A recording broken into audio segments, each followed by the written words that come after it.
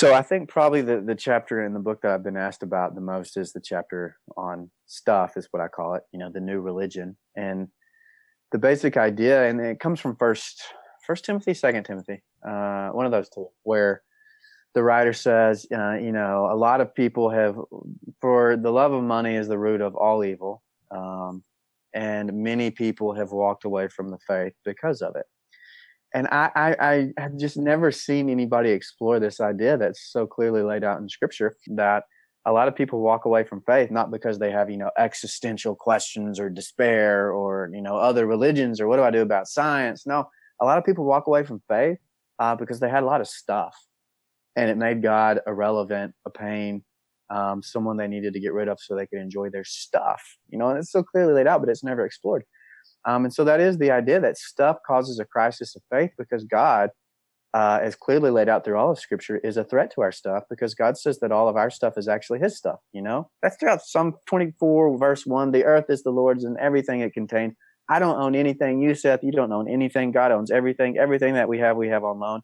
That's like a pretty tough thing to really believe this day and age. And so I do think that our stuff, which we love, has made believing in God very inconvenient.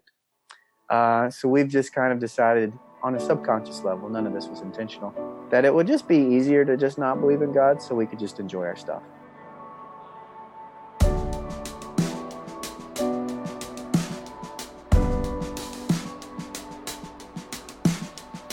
Blessed are you, weary sinner, the one whose hope is gone.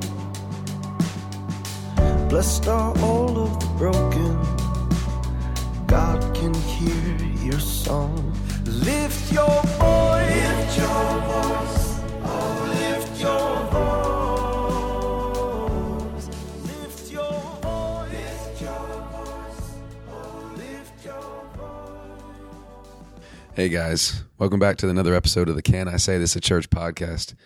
Regardless of what my voice sounds like, I am still Seth, your host.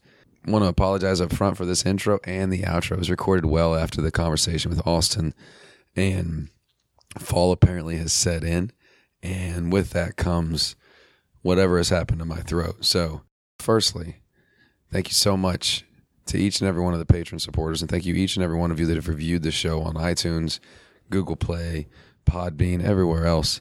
The Facebook pages, the Twitter pages, the private discussion group for honest discussions around religion and anything else are all upticking, and I've really gotten to know a few of you that I know are listening to the show. Really have enjoyed it. On September 11th, Austin Fisher, who is a returning guest of the show, who is the lead pastor at Vista Community Church in Temple, Texas. Prior, he wrote a book called Young, Restless, and No Longer Reformed, which dealt a little bit, or quite a bit, with Calvinism and his fall away from fundamentalism. But the problem is pastors still struggle the same way that you and I do. They just don't get to turn it off. They still have to show up on Sunday. And so Faith in the Shadows is about that. How, as a person in leadership of the church, how we deal with the problem of evil, how we deal with doubt, how we wrestle with grief, how we deal with cancer in kids, and how we still continue to worship God through that doubt. Because Scripture is fairly clear. It's okay to doubt. There's nothing wrong with doubt. Certainty and the need to have it, I believe, will kill the church if we can't learn to wrestle and struggle with questions that we have. I'm excited for you to hear today's conversation. If you're not familiar with Austin, I would recommend you find him on Twitter, Facebook, Instagram. But on Twitter, you'll see a bit of his theology at play as he discusses things with people daily. So you'll find the links to his socials in the show notes. Here we go. Faith in the Shadows with Austin Fisher. Welcome all to the table, every man, woman, and child. Come and feast with thanksgiving. We come and reconcile. Open our hearts, open our hearts, open our hearts, open our hearts. Austin, welcome back to the Can I Say This at Church podcast. You were one of 3 people that has come back for the second time. Good company. So a person that I count as a friend, Keith Giles, who also gets his name bashed around a lot for some of his views, but that's fine. And then Alexander Shia, who is one of he's someone that's greatly impacted my spiritual journey with his works and with our conversations and chats that we've had afterward. And so welcome to the club of second-time comers to the show. Yeah, it's elite company. I'm glad to be in it. I'm glad to be back. For those that don't know, you're a pastor in Texas, or a co-lead pastor or lead pastor. I'm not sure how you differentiate that when there's 2 pastors. Yeah, we just got 2 lead pastors. That's fine. In Texas, and so I already like you, as we said last time, because I'm also from Texas. Yep. And for those that want to know a bit more about Austin and what brought him to where he's at now, I would recommend going back about a month's worth of episodes, and you can hear that there. So we will forego all that. I'm greatly excited to talk to you about this book that you had come out on September 11th called Faith in the Shadows, Finding Christ in the Midst of Doubt. And I was hoping you could tell me a bit more specifically of why you wrote the book. Like it's extremely personal. And there were stories in here that were deeply moving as I read it for different reasons, and I'm sure we'll get to it in a minute. But why this? Yeah, so I wrote this book because, I really did, and we'll get into it, but I almost walked away from my faith even as a pastor, and really struggled with what to do with this kind of growing doubt I had over a period of years, and didn't know how to process it, felt ashamed of it. And so when I had kind of got to a better place with it all, just thought how helpful it would be for a lot of other people who are doubting, who aren't even pastors, who don't have the training or resources that I have, who have no clue what to do with their doubts. And we know that people doubt. That's not really up for debate. We will doubt. That's not a decision we get to make. The only decision we get to make is what we're going to do with our doubts. And my kind of conviction in the book was that doubt makes people abandon their faith, obviously. But people don't abandon their faith because they have doubts so much as people abandon their faith because they think they're not allowed to have doubts. And a lot of people aren't aware that within the Christian tradition, there's this huge history of faithful doubting, stretching all the way back to the apostles, right? Which is one of the stories I tell in the book, the Great Commission. The disciples are up on this mountain. Jesus is resurrected. They look into the eyes of the resurrected Christ. And we're told they saw him and they worshiped him, but they still doubted. Yeah. Right? And how is that possible? How could somebody look at the resurrected Christ and still doubt? Most of us probably would say, hey, man, you give me, 5 minutes with the resurrected Jesus and I wouldn't doubt for the rest of my life. I wouldn't need anything else from God for the rest of my life. And yet the apostles got that and they still doubted. And Jesus still built the church on these 11 apostles who saw him, but still doubted. And so no Christian should think they have to choose between Jesus and their doubts. And yet most of us do. What do you think is the relationship between faith and doubt? Like, how is that intertwined? Like, can I have a faith that's worth having without having doubts? So that's a great question. One of the things I really tried to do in the book was I'm not trying to convince people they should doubt. Some people, there's some seasons where we don't doubt. There's some people who just, for various reasons, never really doubt. And that's fine. So I don't want to talk you into it. But it is my conviction that most of us will doubt, and that properly understood, Christian faith comes packaged with a set of beliefs that when they interact with the kind of relentless suffering we find in our world, it's almost inevitable that some sort of crisis of faith will happen. And so one of the things I mentioned in the book in a chapter on evil is if evil doesn't almost make you walk away from faith at some point, then you may not have biblical faith, or you may not understand evil, or you may not have felt the full weight of evil. Yeah, I agree. So my wife is a nurse, and she takes care of some kids that are really sick, like the sickest of the sick that have to come for chemo and cancer and Crohn's. And there's nothing more disagreeable isn't the strongest. I don't know what the strongest word. There's nothing more offensive than a kid 10 years old with brain cancer that dies. There's nothing more evil to me because there isn't any malicious intent. They didn't do anything. I mean, what could they have done? And I talk with people constantly. And honestly, that's one of the few times that people will actually talk religion with me, when it's something medical with their family members. And I don't know why that is, why there's something different about that kind of evil as opposed to people in, other countries. Like you reference an earthquake story. in your book, and I don't know why there's any difference in evil. Can we categorize evil in that way? Is there a worse evil?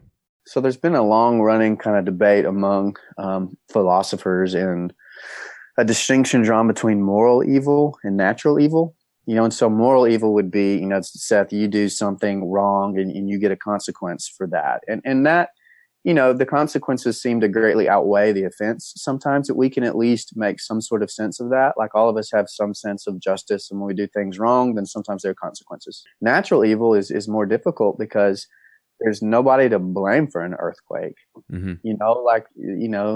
The kids in the orphanage I mentioned in the book who were affected by this earthquake, they didn't do anything to cause an earthquake. The kid with cancer didn't do anything to deserve cancer. Mm-hmm. And so it's just harder to find culpability. And if there's no culpability, then it just seems like gratuitous, needless suffering.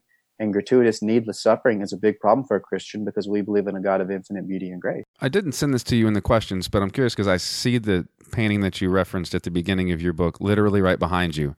Can you walk the listeners through? And I'm going to advise you strongly, go buy the book. Honestly, you might be able to see it in the preview copies that Amazon gives you, like 1 or 2 pages for free. Yeah. A bit of the story of that Rembrandt Return of the Prodigal Son. Can you walk through a bit of that analogy and how that painting specifically behind you has impacted just the way that you worship and the way that you lead people in worship? Sure. So Rembrandt's Return of the Prodigal is one of the most famous paintings, certainly in the Western world. And if you've ever looked at it, you've got the kind of the key figures, the father, his prodigal son, the older brother, and we're familiar with those 3 figures. They're central. But then on the kind of periphery of the painting, you start to see these other figures, and they're kind of in the shadows. And then like in the deepest, I think it's the top left corner, there's this figure that is impossible to see unless you have a really high quality print of the painting. It's this figure like kind of in the very back in the shadows watching this, incredible scene of reconciliation. But, and it looks like it's a woman. And her face is real kind of indifferent, like she's taking it in, but she's not experiencing it. She knows that something's happening, but she doesn't quite know what it is. And so I start off the book by telling the story of how I do have this painting in my office, and I sit across from it most every day when I have time, and just kind of let it center me like this is my reminder of what the universe is about. It's about the reconciliation of God reaching out to sinners. And I remember one day, though, looking at the painting, and I've been going through this season of really difficult doubt. Instead of the center of gravity in the painting being the reconciliation between father and prodigal, my eyes kept going to this woman who's tucked away in the shadows and just kind of wondering what she thinks about what she sees, wondering how she feels about what she sees, and feeling like in some sense that's where I was in my faith. Like I kind of believed in God at that point, and I had seen things, but I wasn't there where the action was. It was like I was watching the reconciliation unfold, and I was watching other people have faith, but I didn't feel like I really had faith. Think of the story of Paul and his companions, when Paul gets blinded on the road to Damascus, and Paul hears this voice and he sees something, and his friends kind of hear something, but they don't see anything, but they see Paul seeing something. And that's kind of what faith had become for me seeing other people see things, but I just wasn't seeing it or hearing it anymore. Yeah. So what changes then? So if I'm trying to relate with this woman and I will say, if you Google it, you can get a good enough quality, but you do have to full screen the thing to find that image, because I'd never noticed her either. I'd seen that picture in many books. It's referenced often. Is that the only role that she plays? Is a bystander that is watching and not interacting at all? Is there any other role that character in that painting can play in our faith? Oh, I think one thing you could say about her is while she's not at the center of the action, kind of in the scene, she's still there and she's still hanging around. And I think that's one of the things I learned as I, was trying to figure out if I was going to walk away from faith or not, is I both chose to, and other people kind of chose for me to still keep me around. And even though my faith wasn't, in the light in a great place, it was still close enough that I caught these little flickers of the light in other people's faith. Kind of, I talk about in a post that other people kind of believed for me for a little bit. Mm-hmm. And I actually discovered that other people can, at least for a time, believe for you. So as a pastor, I still had to show up to church and all that. And even though I didn't really know if I believed or how much I believed, I knew other people believed.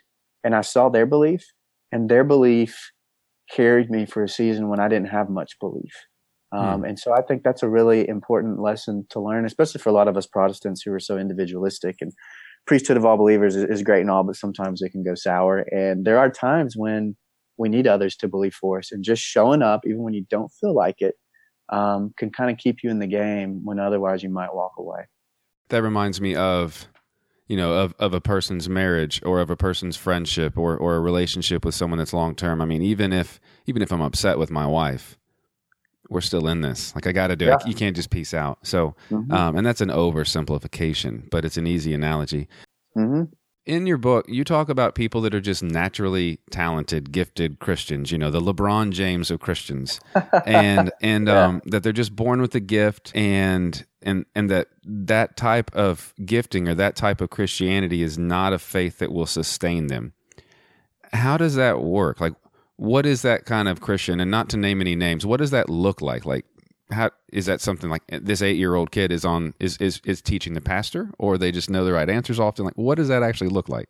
Yeah. So what I mean there, and I think that's in chapter 1, is that there's some people for whom faith specifically, which is one aspect of Christianity, faith just comes really easily for some people. Some people believing that God is good and obviously there, even when the most horrendous things happen, they would never think to question their faith. And that's great. Again, good on them. But for a lot of us, faith does not come naturally. And faith has never come naturally for me. Like certain things, the general idea of there being a God, that comes naturally enough.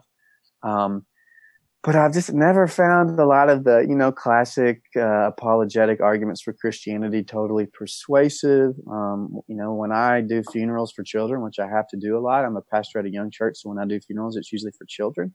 I don't, see a divine purpose behind it. I just see nonsense. It's all I see. It's all I've ever seen. It's probably all I'll ever see.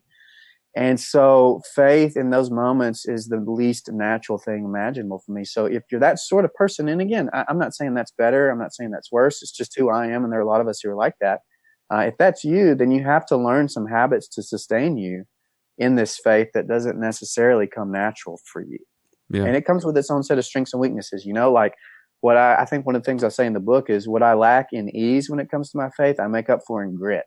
I got a lot of grit when it comes to my faith, and I've learned how to push through. And some of us have to grit it out because it's not easy for us. That's probably the Texas in you. And honestly, I can relate to that. Like, I'm used to if you want to go get groceries, you got to drive an hour.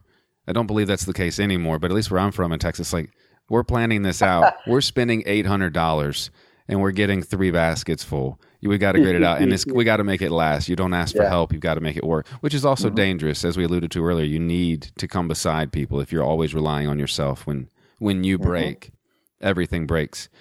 I have found in having these conversations repetitively and recently having more specific conversations with listeners of the show that it is hard to define God, and that I struggle to define God when people ask me who God is at a level without having any church talk in it.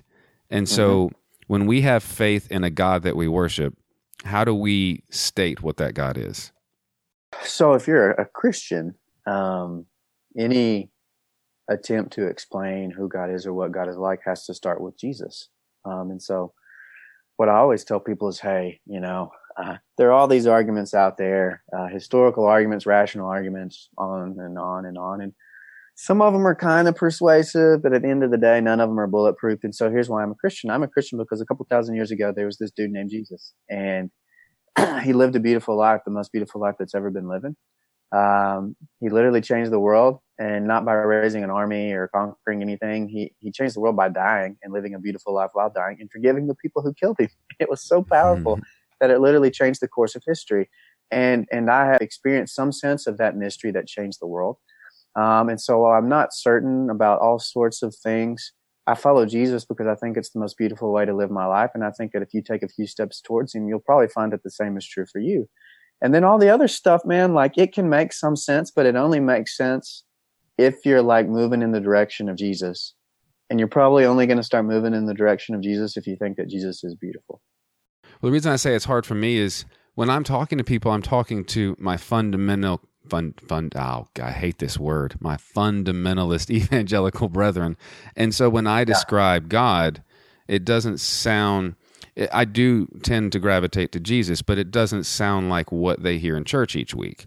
And which is funny that Jesus is offensive to Christians often, but that's where I struggle. And so lately, though, I really find myself with, I relate a lot to the Eastern orthodoxies of some other people, like just the practices and the cadences, and that's not Protestantism.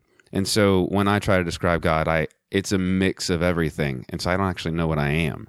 It's like you're really promiscuous in your theological sensibility. Promiscuous. Yeah, I guess that works. Why is fundamentalism a possible issue for the church for the next 10, 15 years?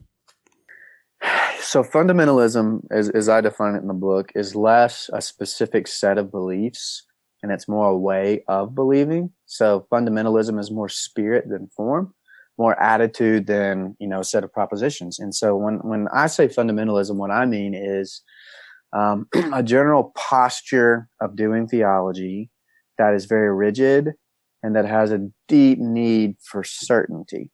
And I think fundamentalism is a huge danger because we've realized the world hasn't got more complex. We've just realized how complex the world always was, is what's happened, in the last couple of hundred years.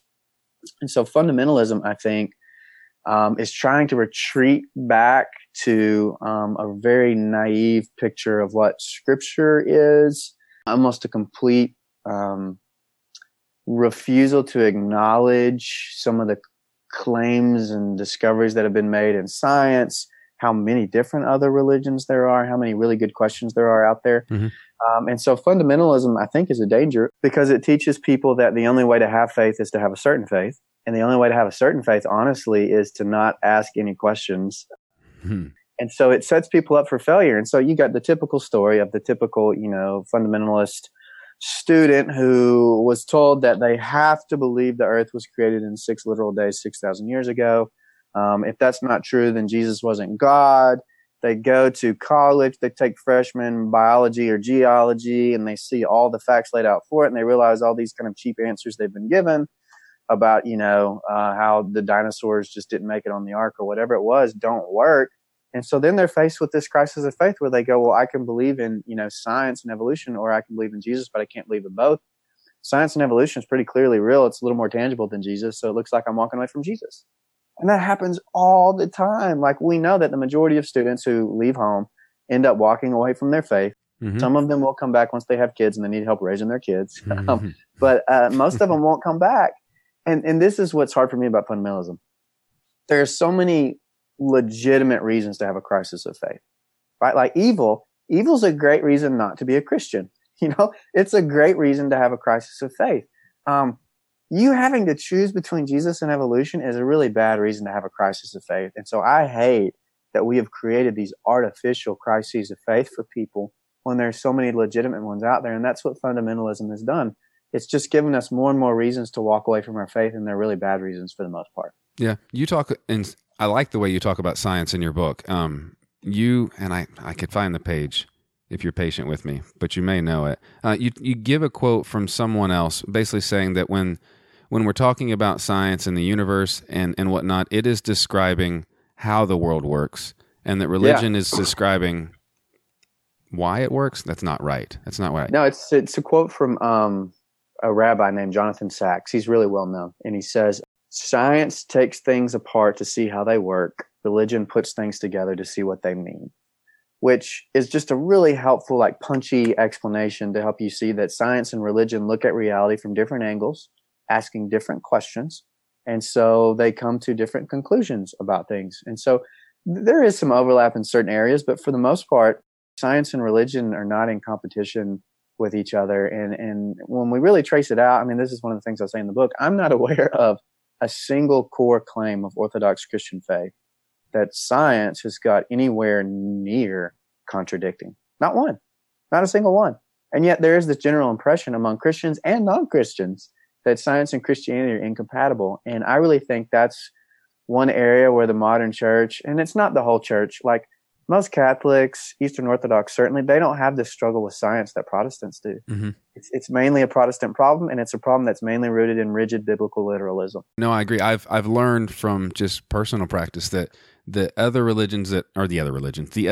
versions of our faith that aren't Protestantism are less legal, less contractual, less banknote of I prayed prayer to Jesus, and so I am guaranteed this. This is the promissory note. Let's do this thing. But that is also the most scary part for me, because I'm not used to dealing with those emotions. I wasn't trained to handle emotions.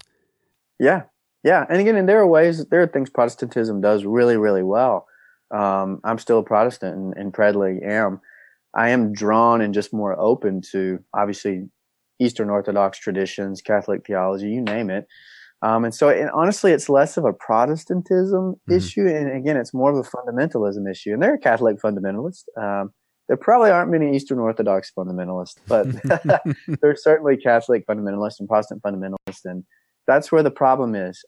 Again, there are enough legitimate reasons to question Christian faith without the fundamentalists, God bless their hearts, giving us extra bad reasons. So, I say in the book, love the fundamentalist, hate the fundamentalism. You say in the book, and this makes me sad because I feel like it gives a reason for evil to be there, and that's probably wrong. This is probably me inferring something that I'm going through. But you say in the book that a direct correlation between our ability to apprehend beauty and our ability to apprehend brutality, like there's just a correlation between there. And there's something about that feels wrong to me. Like I shouldn't have to experience something horrible to also see something beautiful. Or am I reading more into that than I should? Sure. So it sounds like you're reading it like I'm given kind of the Calvinist, more or less, explanation for evil, which is, there has to be a hell for us to appreciate heaven. There has to be wrath for us to appreciate God's mercy, so on and so forth. And obviously, I don't believe that. I spell that out pretty clearly in the book. And so what I am trying to say there is the more you come to understand just how beautiful and kind God is, Jesus is, the more evil becomes a problem for you, right? So if Jesus wasn't really that good and the God of Christianity was just like kind of good, then evil wouldn't be that big of a problem, because it's like, well, God's good, but he's just kind of good. So, kids die and terrible things happen to people, but, again, God's just kind of good. So bad's just kind of bad. But if God's infinite goodness, then all of a sudden any evil becomes infinitely evil for you. And so that's what I'm trying to say there is, once your senses get kind of trained and tuned in to seeing just how beautiful God is, then you see more and more brutality in the world. You're more tuned in to both beauty and brutality once you understand how good God is. And I might have missaid it, so what I'm trying to say is the brutality is overwhelming. Like it seems unsolvable. It seems untenable, and it doesn't sit right with me. And I know that means I'm called to do something about it, but I feel like it doesn't matter what I do, it never seems to matter. Yeah, there's a real kind of primal tension in Christian faith between surrender and rebellion. We're called to, in some sense, rebel against evil and right it whenever we can. But there's also this sense in which we can never right all the evil. We can right so little evil. So we have to surrender in the sense that we have to ultimately trust God to set evil right. I think it was Moltmann who said that at the end of the day, the only credible theodicy is eschatology, which just means at the end of the day, we're trusting God to sort this thing out. And that's really the only sense we can make of it. Lord, have mercy. Christ, have mercy. Lord, have mercy. Christ, have mercy.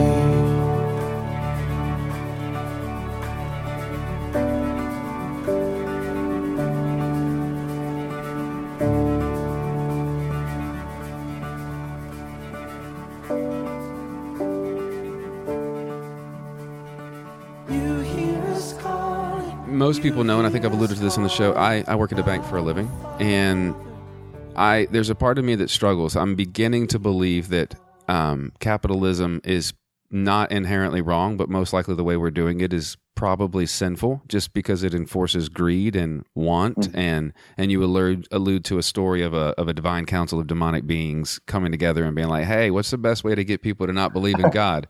And when I read that story of Mammon, and then everyone else being like, this is an awful idea, and Satan be like, no, that's going to work. Like, people, this is gonna hit at their home. I personally wrestle with the daily job, which I feel like I'm pretty good at.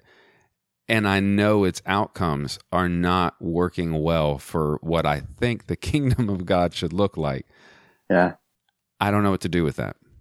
Yeah. So I think probably the chapter in the book that I've been asked about the most is the chapter on stuff, is what I call it, the new religion. And the basic idea, and it comes from First Timothy, 2 Timothy, one of those two, where the writer says, a lot of people have, for the love of money is the root of all evil. And many people have walked away from the faith because of it. And I have just never seen anybody explore this idea that's so clearly laid out in Scripture, that a lot of people walk away from faith, not because they have, existential questions or despair or, other religions or what do I do about science? No, a lot of people walk away from faith because they had a lot of stuff. And it made God irrelevant, a pain, someone they needed to get rid of so they could enjoy their stuff. And it's so clearly laid out, but it's never explored. And so that is the idea that stuff causes a crisis of faith, because God, as clearly laid out through all of Scripture, is a threat to our stuff, because God says that all of our stuff is actually His stuff. That's throughout Psalm 24, verse 1. The earth is the Lord's and everything it contains.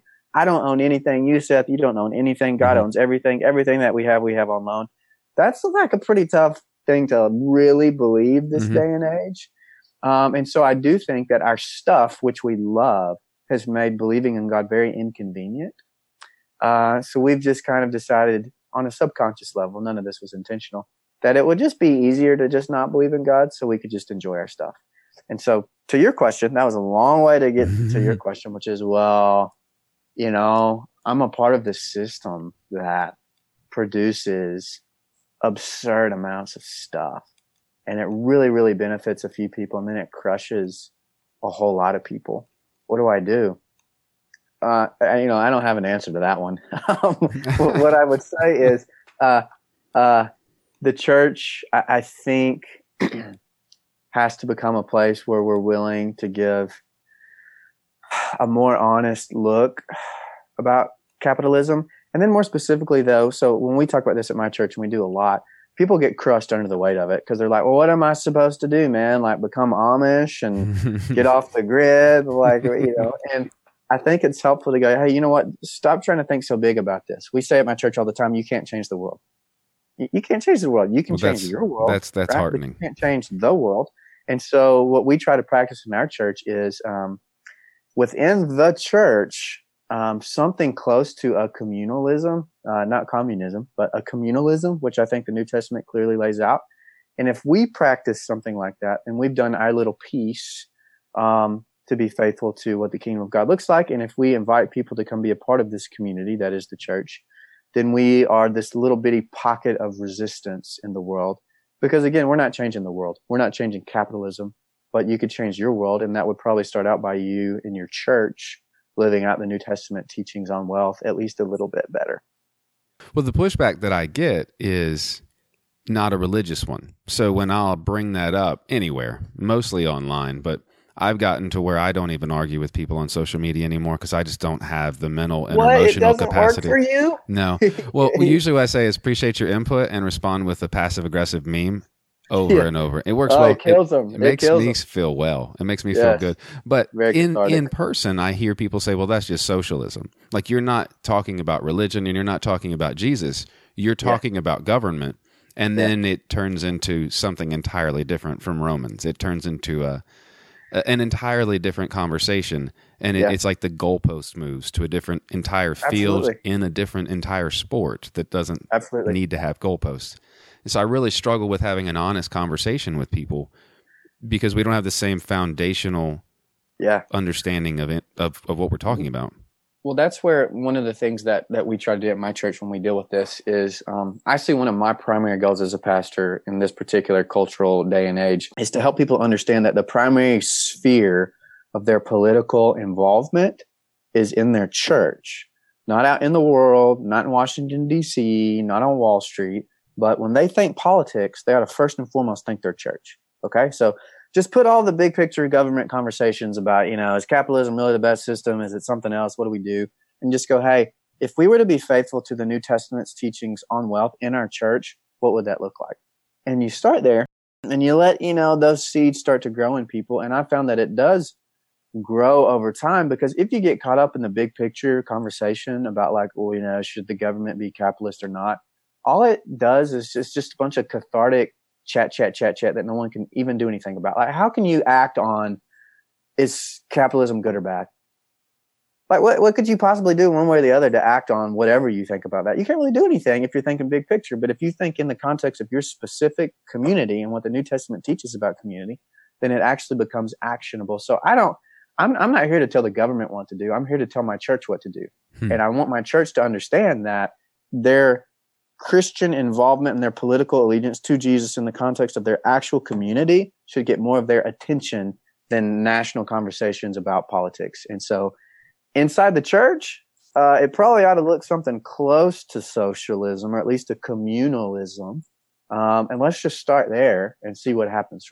And you use this analogy in the book of, having a telescopic lens view as opposed to a microscopic lens view. And so if we're zooming in microscopically, that looks like when someone in my local congregation needs something, we band together and pay for it, or we band together and fix it, or they need a new roof and so we do it, or whatever it is. Is that what I'm hearing you say? Or do you mean the entire community around the church, which I feel like is probably the right answer? But this is what I think. And I'm a little Hauerwasian when it comes to this. So I love Hauerwas. I think the Anabaptists have this really right.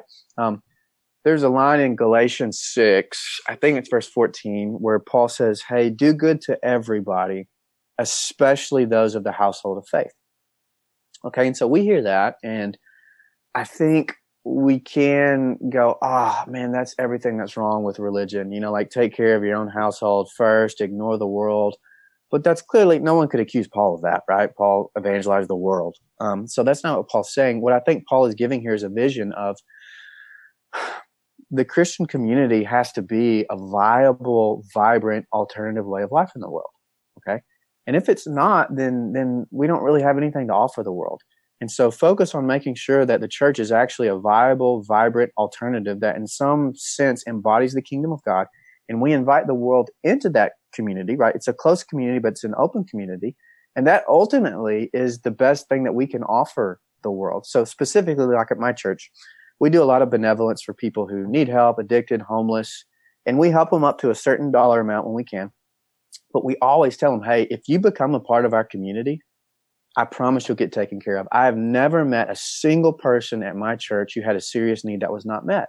And we're not afraid to attach that little bitty, carrot at the end of the stick, because we know ultimately if we just give them a little help here and there, we're not providing any sort of holistic healing. But if they come and they ground themselves in our community, they're going to experience holistic healing. And so we don't mind giving that caveat, because that's ultimately the best thing we could offer somebody. Come be a part of our community, and I promise you'll get taken care of. Well, and I think if it's intentional like that, the act of giving, whatever you're giving away, I've never given something away and not felt good about doing it. And there's something that's restorative about giving your time, your whatever. There's two more things I want to ask you about. And so you say in your book that you felt like, what do you say? I've got it written down here. You felt yourself teetering on the edge of just believing that there is no God, which we talked about at the very beginning, but that you were not capable of not believing in a God. And either I just realized that's a double negative, or you wrote it that way. I probably wrote it down wrong. So what does that mean? Like, how can someone not be capable of not believing in a God? Because I know a lot of agnostics and atheists that would highly say, absolutely not. It's entirely possible to not believe in a God. Yeah. So if you grew up in the Western world, which most people listening to this podcast probably did, my thesis would be that you are in a certain sense not capable of understanding what it would be like to not believe in God, because the world in which you live and move and have your being is so grounded and rooted in the idea of God that it's just kind of inescapable. It's ubiquitous. Like, so many of the things that you believe in are so inescapably tied to the idea of God, Christianity specifically, but the idea of God at minimum, that you're just not really capable of even understanding what it would mean to not believe in God. So, for example, I mean, a lot of the really vocal kind of new atheists, so you're talking Sam Harris, Dennett, Richard Dawkins, those folks, tend to like really have high views of, it being important for there to be justice and fairness and so on and so forth in the world. But those are ideas that really don't make any sense without there being a God. And those were ideas that did not exist in their present form until what I would call the moral eruption of Christianity forever changed the way we think about morality, the way we think about other people. And so if you're an heir to the Western tradition, which again, everybody listening to this podcast is, then you can say you don't believe in God, but I just don't think you know what you're talking about. Because you would have to so reinvent who you are, and the cultural process that has produced who you are at this particular place, at this particular set of circumstances, at this particular point in time, that I just really don't think you even know what you're talking about when you say you don't believe in God. Like, you can feel like there probably isn't a God. You can wish there's not a God. But to reject God wholesale would mean a rejection of basically the Western tradition, which I just don't think any of us are fully capable of. Yeah. And we can say we do, but we don't know what we're talking about, I don't think. So when you say moral eruption, do you mean specifically for Christianity or the West, or do you mean like globally? Like when Christianity became Christianity, when the church was founded, like it changed the moral compass of humanity? Is that what I'm hearing you say? Oh, absolutely. I mean, again, there were some basic ideas of, justice in the ancient world that have been around for a long time. We know that. I would never dispute that. But this idea that, all humans, every single human, is created with inalienable rights, with, Constitution here, these rights to life, liberty, and the pursuit of happiness, that no human deserves to be tortured or trampled on. Like, those were not beliefs in the ancient world. And those were not beliefs that were given to us as a result of Enlightenment rationality. Those were beliefs that were given to us by Christianity. Right? Nothing like that, nothing to that level had ever been believed in the history of the world. We all now just kind of assume that the Enlightenment gave us those ideas, but it's complete nonsense. Christ gave us those ideas. And again, they're present in some ways in some other religious traditions, but specifically that idea that every human has been created in the image of God, with a dignity that is violated, prince and pauper, sinner and saint alike, is an idea that Christianity gave us. And it's an idea that's so deeply embedded in the Western worldview that we don't even know how to get rid of it. And again, it is not an idea that reason magically gave to us one day. Reason, you go around the world, and if you're reasonable, the world does not tell you that all people are created equally with, a right to life, liberty, and the pursuit of happiness. If anything, the world tells you the exact opposite. Yeah. You just ride around Mike County and the world will tell you that. Yes, complete nonsense. The fact that schools are portioned money at a federal or local level based on the average property value of the neighborhood they're in would tell you that. Like, there's a lot of things that tell you that. And I'd argue that we don't believe that all people are created equal because we don't act like it. And when we do try to act like it, people either call you racist or racist. It doesn't really matter which direction you're taking it from. If you're coming at it from, a white privilege, a white power, a black, what, it doesn't matter what angle you're coming from. You're racist for that side, which is probably the wrong category to try to justify people as if they're supposed to be created equal. I guess you could be humanist, and I don't mean that in the philosophical way. So yeah. I lied to you. I have two questions. How do you describe hell to someone? Because when I read your chapter, as I went through, I'm like, oh, so I know where he's at. No, I don't. Oh, so I know where he's at. No, I don't. And especially when you start talking about Hitler, that reminded me a lot of when Rob Bell got excommunicated from allowing to be a self-professing Christian, although I still enjoy his stuff, where he walks through as his Pneuma video kind of ways of, talking about Gandhi in heaven and Hitler in heaven and that type of stuff. Can you walk through that story of Hitler and how hell or how heaven may actually be a hell for him, and then what you believe? Because I'm genuinely confused on what you believe. What every author loves to hear. So I mean that to say, because you speak well to all three parts. Like you speak well to all, and so I don't know. I'm trouble voicing it. Sure. So with the Hitler story, it's an imaginary scenario similar to what C.S. Lewis does in The Great Divorce, where I just say, hey, if Hitler got 5 minutes in heaven, what do you think it would feel like to him? So you go through the scene, and obviously he shows up, and let's say St. Peter welcomes him at the pearly gates. St. Peter's a Jew. Hitler would not like that very much. And so Hitler goes in and he tries to assemble, an army of angels to take over heaven, and all the angels, won't give him the time of day. And then Jesus welcomes him in and says, Adolf, little man, you did some really terrible things, but I forgive you and I have a place for you in my kingdom. And Hitler, probably thinks, what do you mean forgive me? I don't need to be forgiven. I didn't do anything wrong. I'm a big deal. I conquered a lot of Europe back in the day for a few years. I don't bow before you. You bow before me. Big idea would be, if Hitler got 5 minutes in heaven, it would probably feel like an eternity in hell to him. And so what I'm trying to tease out there is this idea that heaven and hell, I think, are better thought of not as, these places that God has created and God sends people to, and more of realities that people have created for themselves because of the people they have become over the course of a lifetime. There are some people who spend their entire lives, and I almost was a person like this, rejecting love and goodness and forgiveness and mercy, and loving cruelty and wickedness and unforgiveness and bitterness. And if you've become a person like that, I don't think you would like heaven very much. Mm-hmm. I think you could be in heaven and it would feel like hell to you. And so that's kind of the idea, is that what we call, that the fire of God's love will feel like heaven to some people, and it'll feel like hell to other people. The lake of fire that we find in Revelation is really just what the love of God feels like experienced by a soul that has spent its whole life rejecting the love of God. And so hell exists, absolutely, but it's something that we very much choose and have created for ourselves. It exists on our end, not God's end. God will love all people forever. I think Scripture is very clear about that. But I do think some people might hate God for it forever, because they've spent their whole lives moving away from God and hating other people and hating God. And so, God's not going to magically make them enjoy heaven. They've decided that they don't want to be people who love what is true, good, or beautiful.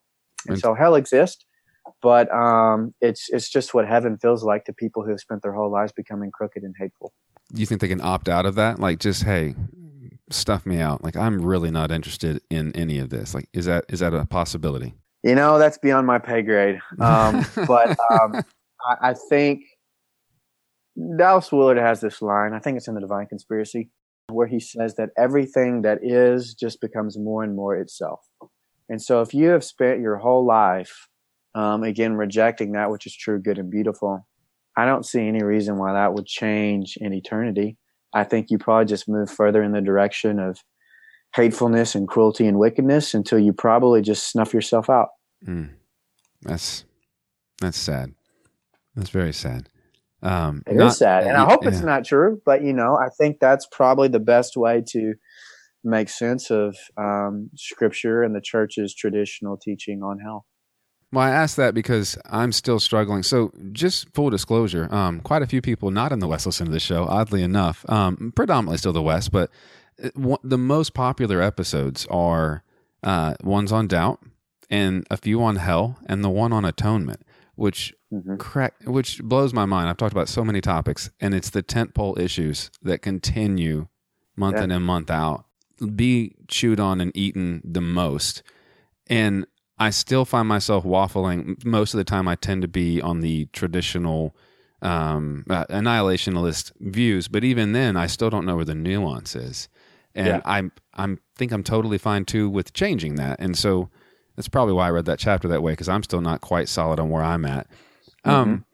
So as I was finishing reading your book, I had just finished the day prior a book on stigma and psychological health, specifically in pastors, because you're not allowed to not show up You have to be there, and you have to, I guess you have to fake it. I'm not a pastor, but you can't be broken because I am.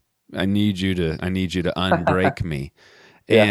And then the news of the gentleman in California, the pastor that committed suicide, and I read what his wife wrote, and then I was reading your chapter where I was listening to John Mark McMillan, as I do when I'm sad, and he's got a song called, there's something about his lyrics that, I love John Mark McMillan. Oh, man, and maybe it's the way he sings them, but there's a song in there where, I think it's called Thunder and the Lightning, where he says, basically, I'm struggling with all this stuff, and when I go out and I yell, and I'm really having a bad day, I'm having a bad year, I'm having a bad whatever, and you always seem to find me somewhere in between the thunder and the lightning.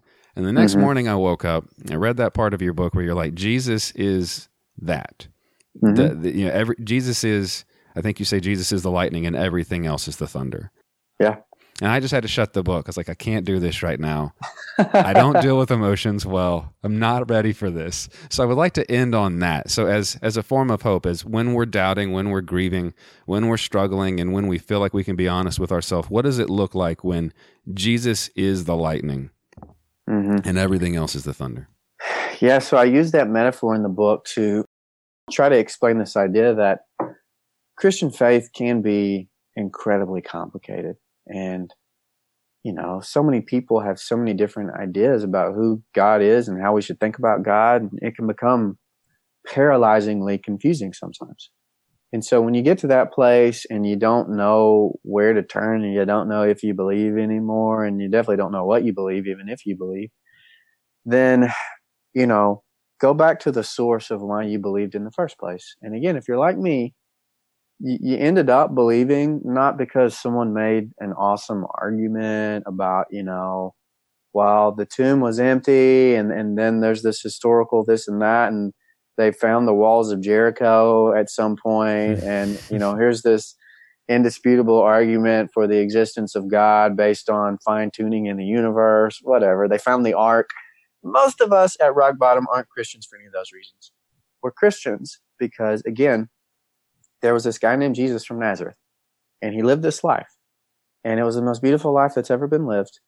The ripple effects of that life have so carried out throughout history that it's literally changed the world, and it's changed me. Like, I'm a very different dude than I was before I met Jesus, and I don't know if I'm a better person than people who don't have Jesus, but I know I'm better with Jesus than I am without Jesus. And so when everything else gets unclear for me, I go back to the source of why I believed in the first place. And I'm never disappointed by Jesus. Like, I've been disappointed in a lot of other things. Arguments make sense and don't make sense sometimes. My feelings come and go. But I've never been disappointed in Jesus. And so when it gets really confusing and you're heartbroken and you don't know where to go back to why this Christianity thing started in the first place. And it started because there was this dude named Jesus who lived a beautiful life and claimed to change the world and has changed the world and has changed a lot of our lives. Absolutely. And so that's where you go back to. You go back to the lightning when you got nothing else. Yeah, and everything else is just noise. Yeah. No, it's beautiful. It's a beautiful picture. It's a beautiful analogy. Austin, thank you so much for coming back on. I genuinely appreciate it. A genuine pleasure to talk to you. Absolutely. Feelings very mutual, and we'll do it again sometime.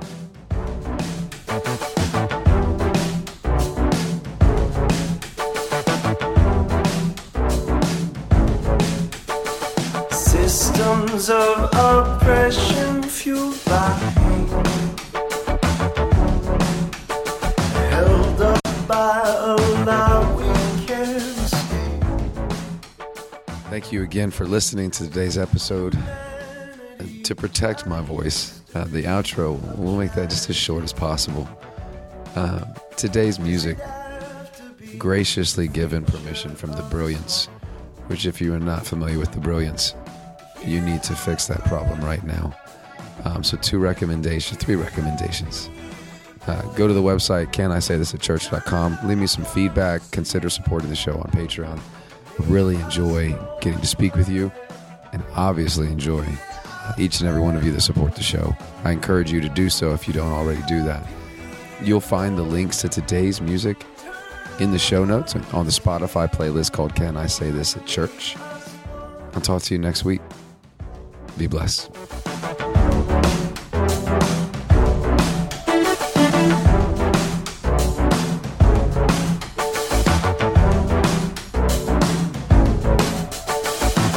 Silence, power, struggle.